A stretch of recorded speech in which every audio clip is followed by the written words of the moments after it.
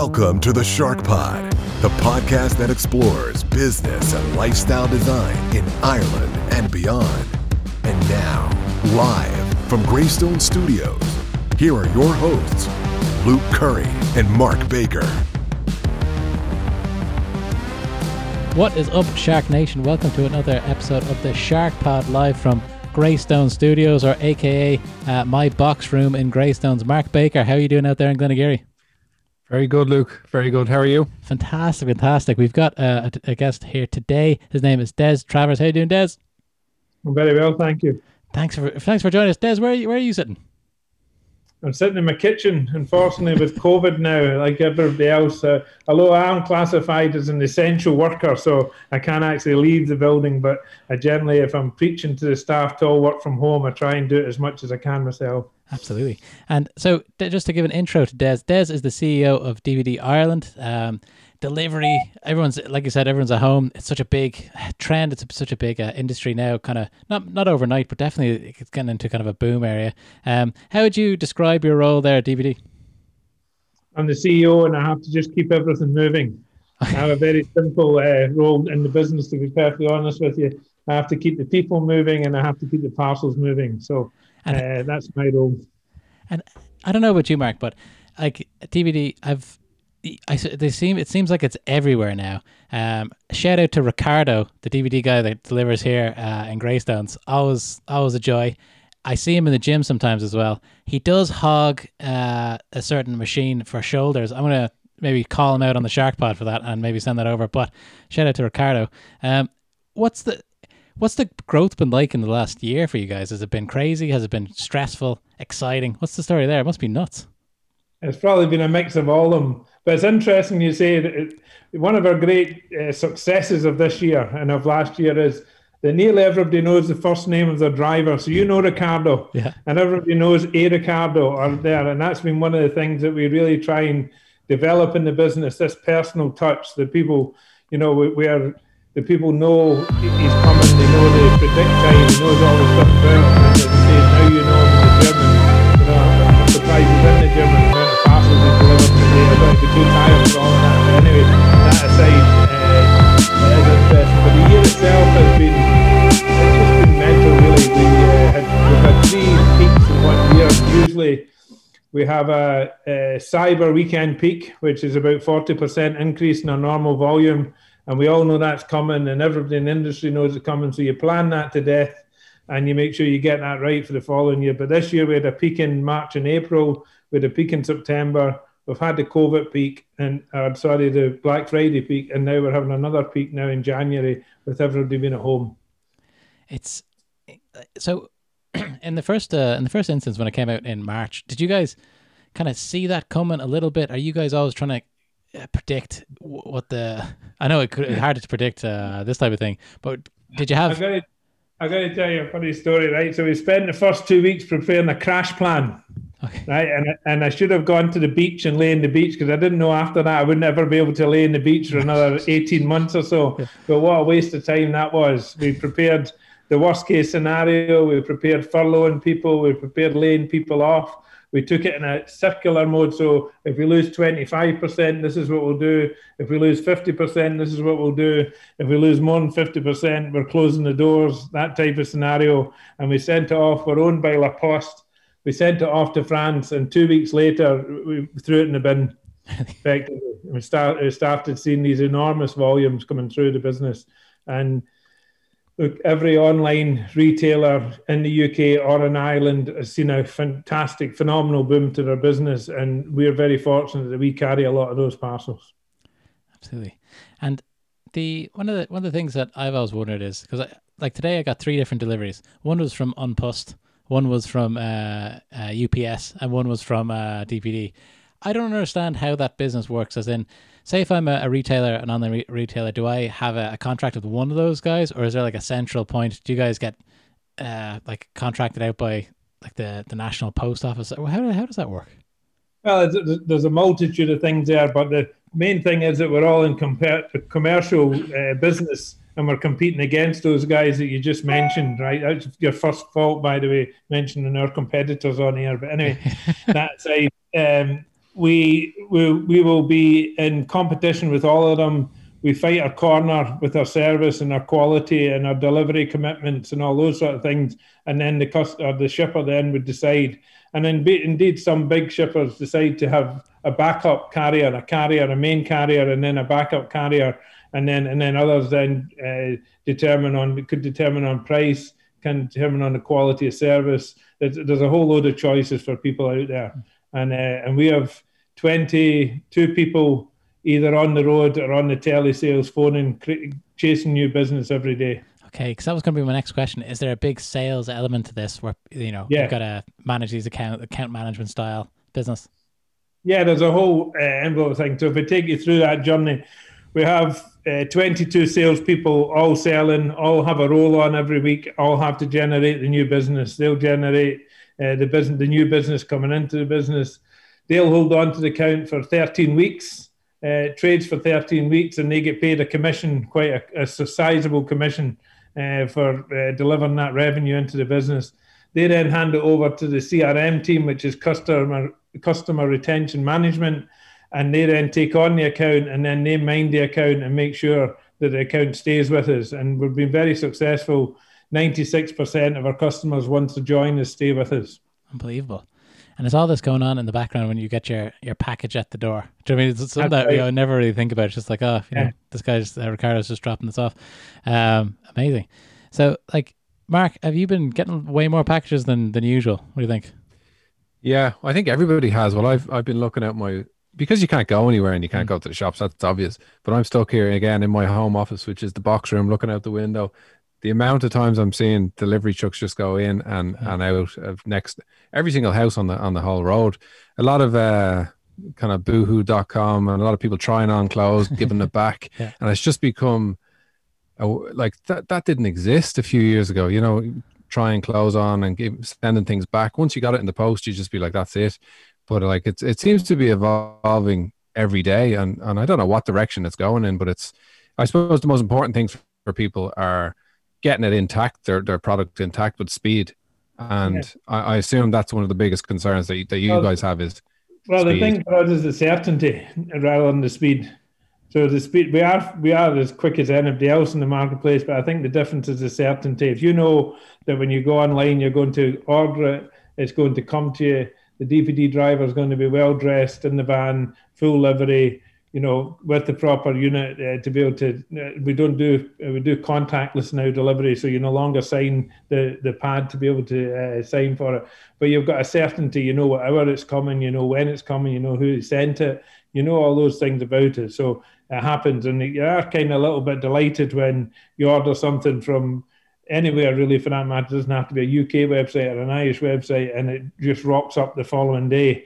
And when you've got that great experience at the final mile, then that tends you to go back to that again, and people form habits. And once you start a habit online, then effectively then the numbers just start to rock up. That's what happens. I love that. Definitely the habit is really ingrained in people now. I never really shopped online that much, and I work in technology and stuff like that, so I'd be kind of a good candidate for that, or a good profile as you think. But I'd only order some things online. Now it's absolutely everything. Even when things opened, I didn't really go back to doing the shopping. Right now, thinking of Christmas shopping in person, I would just be like, I can just sit at home and do all this really quickly, avoid queues and that type of thing. But I wonder, are you guys planning for this to take a dip maybe when things open up, when the vaccines kick in, probably sometimes next year, the way things are going? Or do you think there's going to be some stickiness? Yeah, I think there'll be a mixture. Look, bricks and mortars, everybody would like to write off bricks and mortar now, right? And I do feel sorry. I mean, we in our business don't complain about the volumes and the stress and everything else that brings that, because we know that there's a lot of people sitting at home, right, that are working in those shops and part of those businesses, and they're looking at it and saying, will we ever open again? And if we do open again, what will we be like? What size will we be? Right, all that sort of stuff. So they're the people with stress in their lives, right? We don't have stress in our lives like that. You're not worrying about the pay packet and what's going to happen in terms of your security and all that sort of stuff. But there'll always be a place for the bricks and mortar. But I think now what's happened is that nearly everybody's ordering online. The granny and the granddad's ordering online. The kids are basically, they're already got your credit card and it's already switched into their accounts and they know where they're going and they're buying. And all of this is now all just sort of started a bit of a revolution towards what will become the norm in the future, which will be that basically and you hear some people doing it now where they go into a shop, try something on, and then they go back and they order it online because they find it's cheaper online and all this sort of stuff. There's a whole load of different behaviors all beginning to happen in there. And look, you take somebody like, let me give you an example. You take somebody like Nike. Now, we deliver all the Nike shoes here in Ireland, right? And they tell me that all they have to do to double their volume of shoes in Ireland is put a 40% sale on their website. Wow. So 40% sale, bang, out it goes. Following day, twice as many orders is available there. And it doesn't matter what you've got in the shops, right? You won't compete with a 40% sale on Nike, right? And they know that. And they know that they can control that market. And they know that they can control that desire and spend, and also effectively then can control the revenue through their business. So there's trends like that are going to happen. Black Friday will become in some places, right, a bit of a norm across the piece, because when they have to actually generate more sales, it's not like they have to go and put some sales stickers up on the windows or anything like that. They just have to stick a 30% markdown on their website, and all of a sudden the orders just come thumping through the door. That's amazing. This is because it's something that me and Mark have been trying to crack the e-commerce thing for a long time. I had a couple of ill-fated e-commerce businesses about 15 years ago that didn't really work out. A little bit early maybe, but and me and Mark have been selling t-shirts online as well through Amazon. So like we see the power of that. It's kind of the dream to have this kind of virtual business where there's just a warehouse somewhere and you're just sending out orders all the time.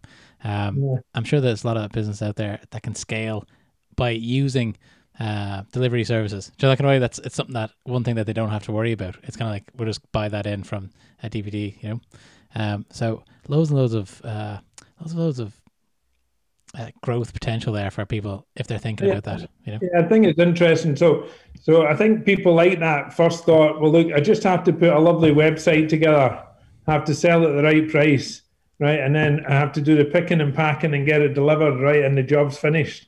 But really it's not, right? Because it is all about the customer experience, right? The lovely website's only good enough if you've got the right number of clicks and it's easy to pay and it's easy to get it back again and all that. So it's not as simple as everybody would just like to think, that you can start a website tomorrow, right? And you're the rest of your problems are behind you.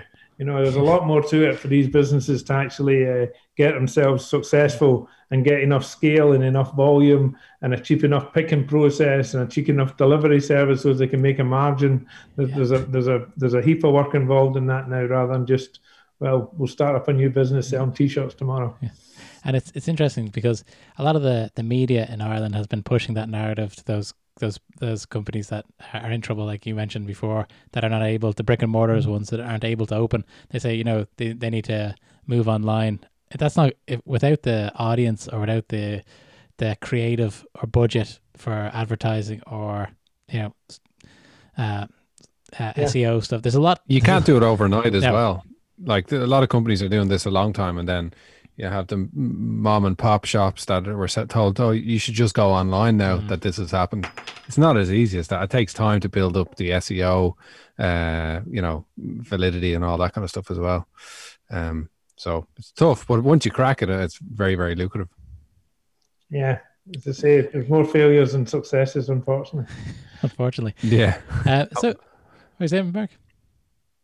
I was going to say, would the majority of your clients be like, would there be the huge businesses and then there's the trickle down into the smaller businesses and then the individuals?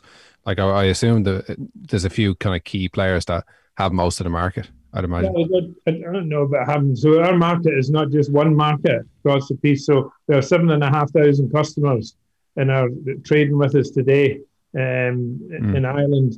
And they could be anybody that's given us 1 or 2 parcels a day to people that are giving us 8,000-9,000 parcels a day. So the 8,000-9,000 parcels a day are the brands that you'd all be well aware of. As I say, I've mentioned Nike, JD Sports, O'Neill's, Dunn Stores, Decora. There's, just about every industry that has volume. Basically, we have some, not all the market, but maybe our competitors have more than their fair share, more than I'd like in terms of the marketplace. But the reality is, as well, as I say, all these big e-commerce sites that we deal with now are the ones that have saw the pandemic and the growth in COVID in the last 12 months. I mean, we've done 4 years growth in a year, and so have they. They've done 4 years growth in a year. We're at 2024 revenue now, right, compared to where we should be. And likewise, they're in the same place, right? And the challenge for us, as I say, I'm not diminishing the other people we spoke about earlier, but the challenge for us is actually being able to scale up quick enough to be able to deal with that growth. And, I've been putting new depots out there. I've been increasing my hub sortation. I've been increasing my hub sortation time. I've taken on about 800 people across the piece last September. So these are the type of things. It's not, as I say, your DPD driver that runs down the road. I now probably have 3 DPD drivers running down your road, where I used to have 1. So these are all the challenges. But as I say, who's to complain about that? It's a challenge. It's a nice challenge to have. Absolutely, 800. That's such an impact on people's lives. Well, that's a huge number, especially in the year that we've had. And how do you even find 800 people and train them up? That's a whole other. That's a different world altogether. And look, with some of that, because of the speed that we had to do it, normally a driver's 5 days training for us. So he comes in the door on a Monday, he gets his new uniform, he gets his van, he does the health and safety. There's a whole routine. There's a whole 1 day, 2 day, 3 day, 4 day, 5 day. When we were in the pandemic, I'm afraid we skipped a couple of days because we needed them actually out delivering parcels. So we did that, and then basically now we're going back and retraining some of the people that we did. Now also, we had some people for the peak that didn't work out, and they've since left us, and we have other drivers coming in now. And other people, and be truthful, being a driver for DPD is difficult. It's not, anybody thinks that's easy, doing 15, 20 deliveries an hour, right? All the 1 hour predict window, right? Going from the time you start in the morning to the time you finish at the end of the day. It's not an easy job. I certainly couldn't do it now. As an example, I've got a great admiration for my drivers, my people, for the job they do.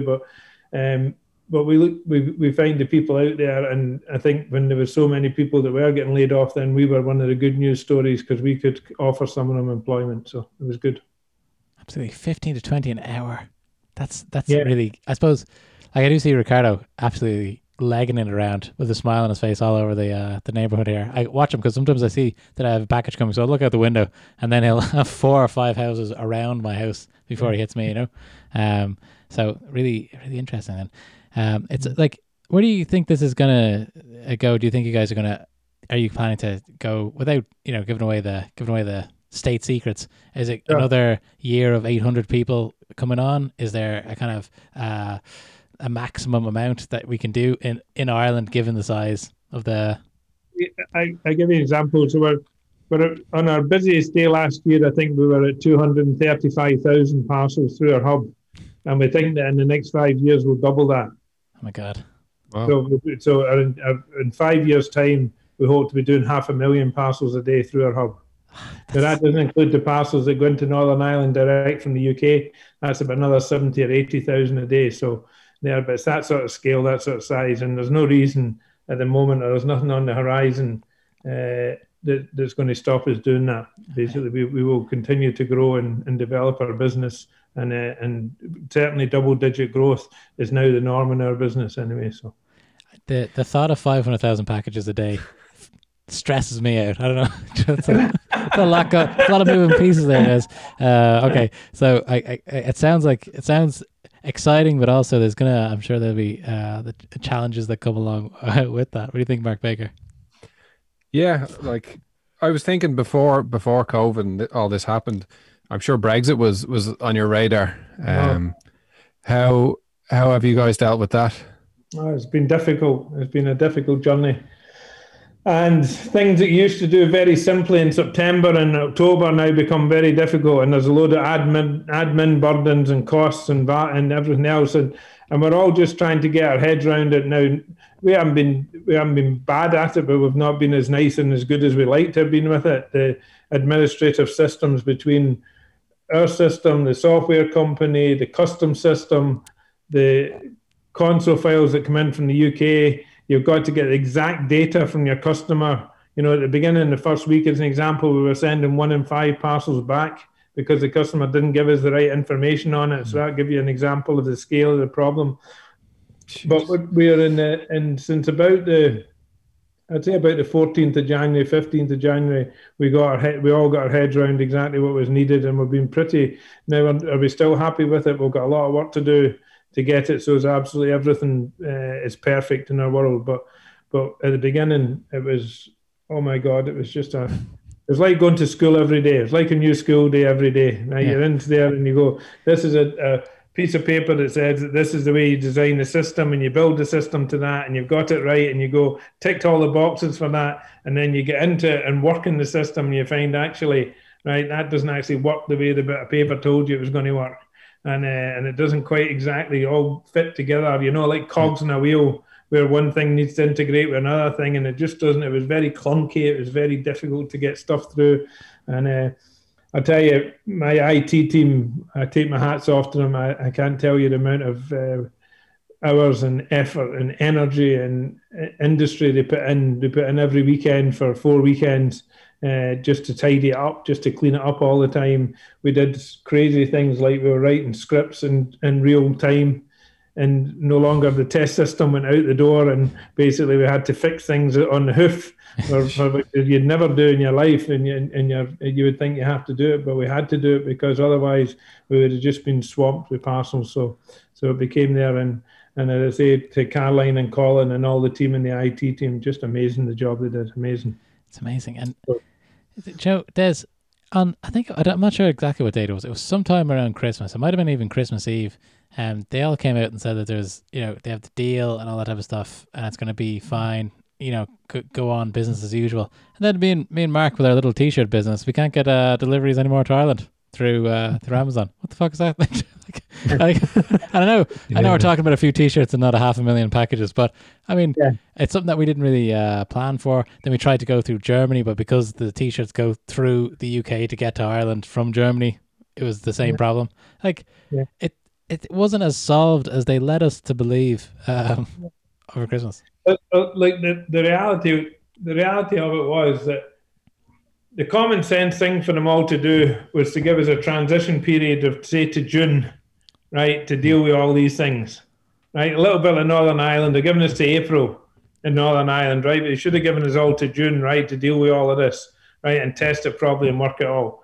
The political essentiality to get this deal done and get it over the line and get it closed after 2.5 years of bickering and crying and moaning and bitching about it, right, effectively, right, made it forced to hand everybody, right, and said they want basically just to do this, right, and then, as I say, we've done this, the quickest education you'll ever have is the last 25 days on Brexit, right, about what you need to do to get a parcel through, but still, I still think that in 2 months' time or thereabouts, we'll look back at it and we'll all go, well, you know, it's working now, but it wasn't great then, but, you know, we only had 2 weeks or 3 weeks of pain or 5 weeks of pain or whatever we have, right, and it's in now and it's done, and like, there's no going back, so you just got to deal with what you got to deal with. But I do agree with you and your T-shirt company. I do think you should send them by DPD from Germany into Ireland, because we don't go through the UK, and we would save you all that hassle and we could get them in for you, no problem. So. Yeah, I'm sure it's going to be a key account for you guys out there. But I'm looking forward to the revenue. Yeah.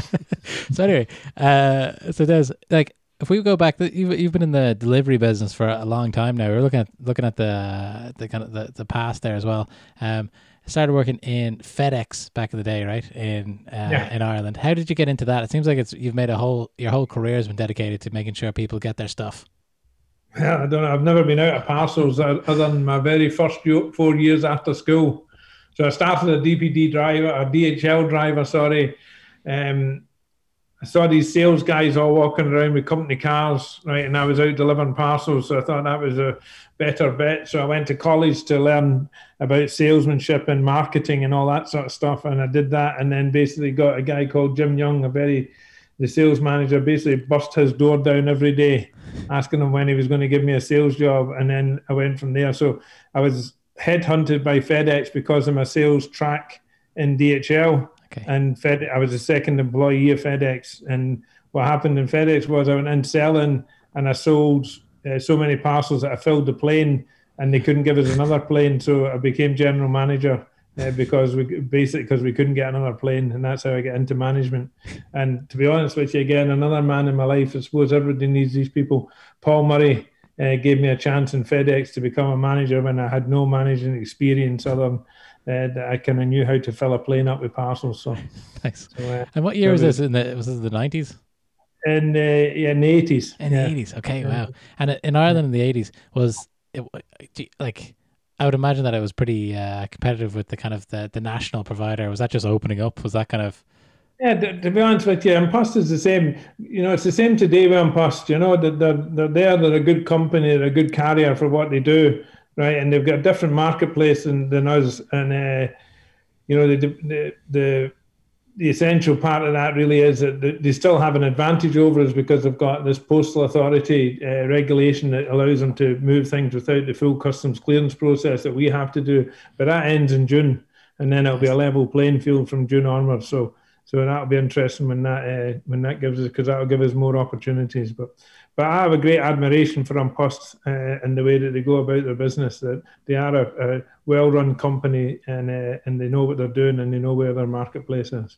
Absolutely. And when you were working for FedEx, was that a good learning experience for you, working for a big American company? Did you kind of take some stuff from there that maybe you weren't getting in the Ireland or the UK area? Is kind of different? Well, to be honest, look, I think in every job, I suppose there's nobody can say that they went to a job and they didn't learn something from it. If they did, then they had their eyes closed and their ears closed, which is very foolish.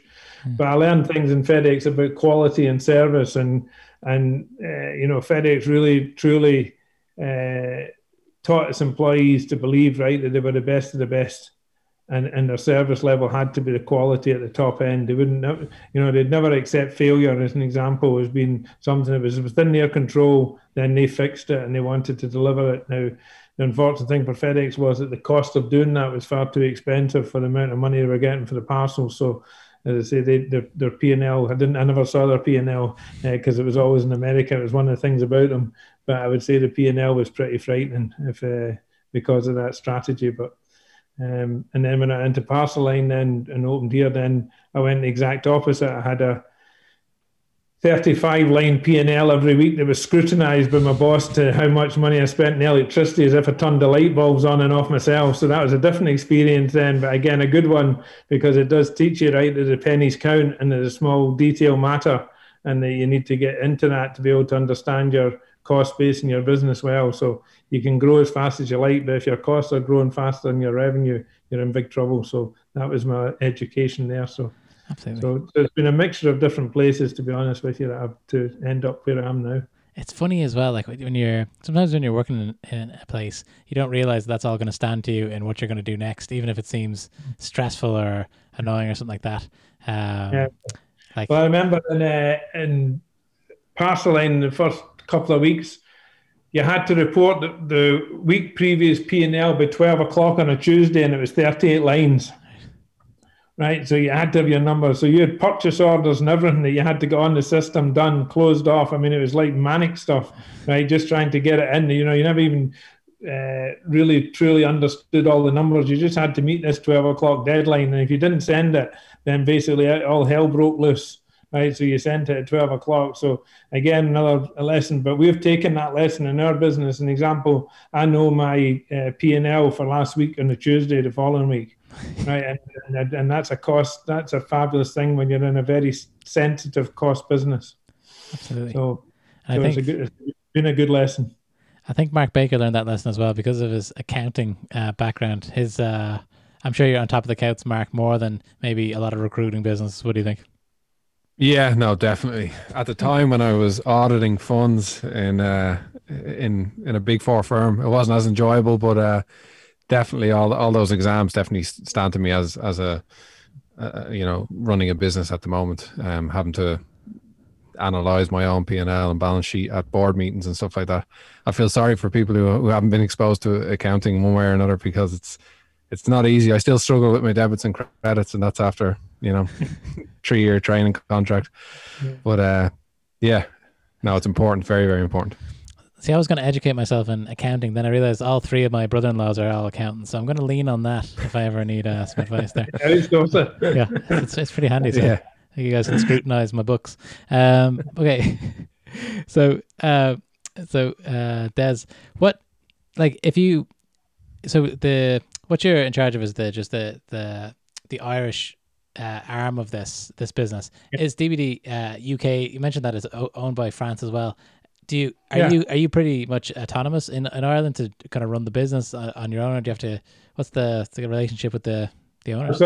So I report into the CEO of DPD UK, Dwayne McDonald, right, who's I would classify as my mentor, nice. Right, and certainly a very good sounding board, and he's been fabulous and very intense guy, very, very much on his game, and a lot of the things that I brought in here is basically I've learned through him and from him in terms there. But we both report then into La Poste Group in France, and basically I see the guys in France 3 times a year effectively.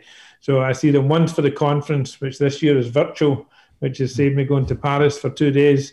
I see them once to agree the budget for the following year, which again is 2 days in France agreeing the budget, and then I see them the final time to hand them a check, and as long as I go with a nice size check to them every year, then I get to do it again the following year. So that's pretty straightforward. I like that idea. I like that. Yeah, and it's autonomy, and it's basically they have. So just put it into perspective, with 27 companies, we're a 11 billion euro company, right? In terms of there, so we're usually either number 1 or number 2 in our own marketplaces, and we'll get businesses as far as South Africa, Russia. You name it, across the globe we haven't actually done all of Asia yet, but we're certainly spreading into Asia now, and we're moving rate of knots, and some of the businesses that we purchased and that were bought, and then other businesses were started afresh, but mainly in the offshore area we've basically bought a business and then built on it from there. So I think so. I like the idea of the autonomy in Ireland as well. We've got usually at this stage of the conversation, we jump into our lightning round, or our quick fire answer. Mark Baker's kind of party piece here on the Shark Pod. These questions, they don't have to be like crazy quick answers, and they usually aren't. So feel free to expand as much as you want. Mark Baker's got a list of burning questions that he's going to share with us today on the Shark Pod. Where we start here, Mark? We start off nice and easy. What apps on your phone do you use the most? RTE and Ulster Bank. Nice. That's a quick answer. I like it. I like it. No, it's good. RTE for the news and Ulster Bank to see what's happened to my bank account, which generally is not me, I might add. Yeah. I like it. Okay. What time do you get up at in the morning, and what time do you go to bed? I got up about between 6:30 and 7 o'clock in the morning, and generally working by about 8:15, 8:30, and I generally go to bed when I'm exhausted or knackered. And different weekdays, different than weekends, and probably 10 o'clock I would think probably is a normal bedtime during the week for me. And as you can see, it's now 6:45 and we're still working at this time. That's not unusual.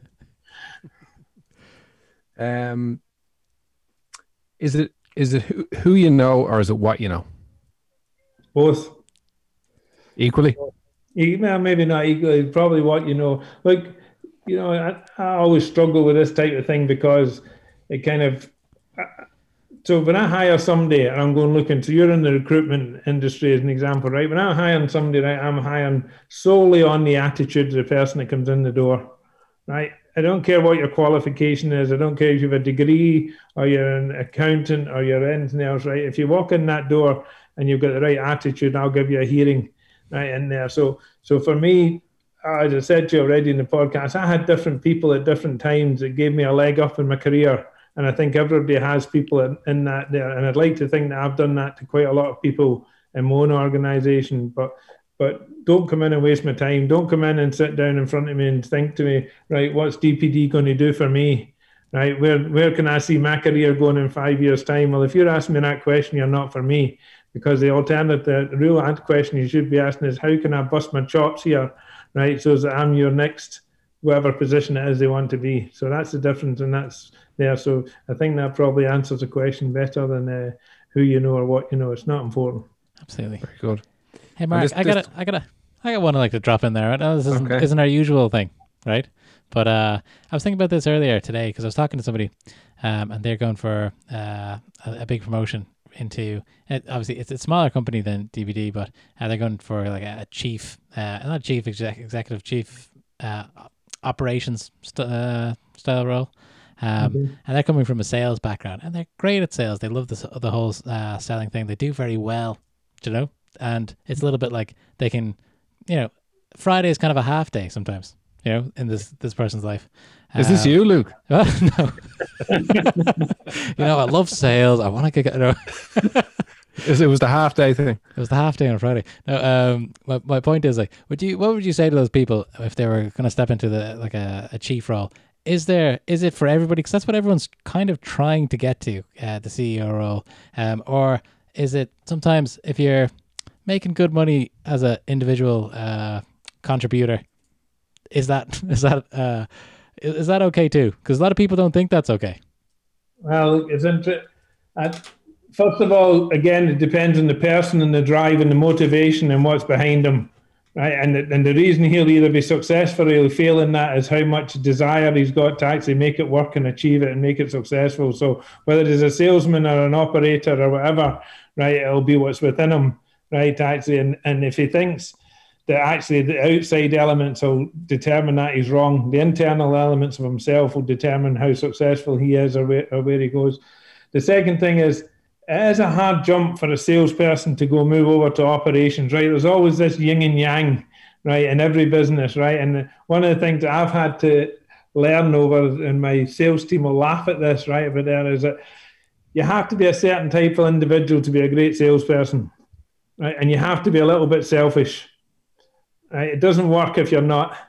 Right, and this is a hard thing for people. Most salespeople will go, "Oh my God, what's he talking about there?" But it is, right, because you're on your own most of the day, and the only person that'll determine your success is you out doing your role on every day. So if you're not selfish and you're not nailing it every day, then you ain't going to make it, and that's it. Now, when you move into an operations role and you take that attitude into operations, right, you're going to fall on your face, right, because you need a team. Right, and you need to be a team player, and you need to be very good at bringing people along with you and rolling with you. And when the chips are down, you need people that are going to back you and going to work with you. And they're the differences between the two. So it's an adaptable person that knows where they're going in that change. And if you can do the two of them very well, so if you can actually remember the sales bit when you're in front of a customer, right, but you can do the operations bit when you're in front of your operations team, then you've got a great chance of success. Great. I'll pass that on. Anyway, Mark, sorry for interrupting. Mark, will I get a fee for that, Mark? Yeah. That's the salesman in him. Yeah. I'd actually like to ask a question. What would be some of the kind of key skill sets that you need to be a CEO of a really, really large company? You be very well organized. That's one of the things, you can... one of the things that I did when I came into DVD, I formed my own analytical team, right? And we actually had a very good guy there, Owen Boyle, who works for me now, right? And he's now got a team, but he was on his own, and we've now got a team of 7, right? Analysts are working out, because if you want to make good decisions, you need good information, and to have good information, you need good data, right? And if you don't have that and you don't be able to get that out of your business, right, then you're in trouble, because you're making decisions on the hoof or not with the full information you've got. So one of the things I'd say to you is that you need to be well organized, and you need to know what questions to ask, and you need to be comfortable that when you're making a decision, you've got all the things in front of you that are right to make that decision, and then be confident in yourself to make the decision and take your business forward. Very good. Okay. If you could advise somebody to learn one skill, what would it be? It would be how to bring people with you. They're not necessarily your flavor of the month. I like that one as well. So, okay, so let's break that down for the listener. So bring people along with that flavor. Okay, so that means getting the best out of people when you're not going out for pints afterwards, maybe, but just accept that everybody can't be right the ideal person that you want them to be, right? And they come with a personality that, okay, you might want to change it, but you can't change it. So you accept the personality, and then you work around that, right, to make sure that you get out of the person what you want from them. See, I love that answer, Mark. That's the one that we have never had before. So I like that one. Yeah. Hey, Mark, 2 more questions for Des before we let him get back to his cup of tea here. Okay. Is there any book that you'd recommend to maybe the 18-year-old Des or somebody young in their career to help them on their way? Any particular book? Or even one that just had an impact on you? Well, I tell you, I remember I remember reading all the GE books, right, when I was trying to move up the ladder myself, right? So the GE model at the time, back in the 80s and the early 90s, right, was one of that sort of was well recognized as being, it's a hard cut thrust management tool that you had to deliver. You had to be number 1 or 2 in the country. I haven't read a book recently. To be honest with you, I tend to now read autobiographies and sports books, right, rather than actually business books. So I haven't read a book that I could say to you that I would definitely say to somebody, an 18-year-old, to read, right, and actually to push through. I have to say, if I was recommending any read for MD, it'd be Bill Shankly's book on how he ran the football club. And I think there's a lot of management things in there that you can take out of it as long as you take it in a football context. So that would, I mean, I've read that book probably 3 or 4 times, but just for the pleasure of what he achieved and how he achieved it and how he went forward with it. So that would be my recommendation. I was actually thinking of a football manager, that kind of analogy in the last question. Actually, it kind of rings true, the kind of things you were saying.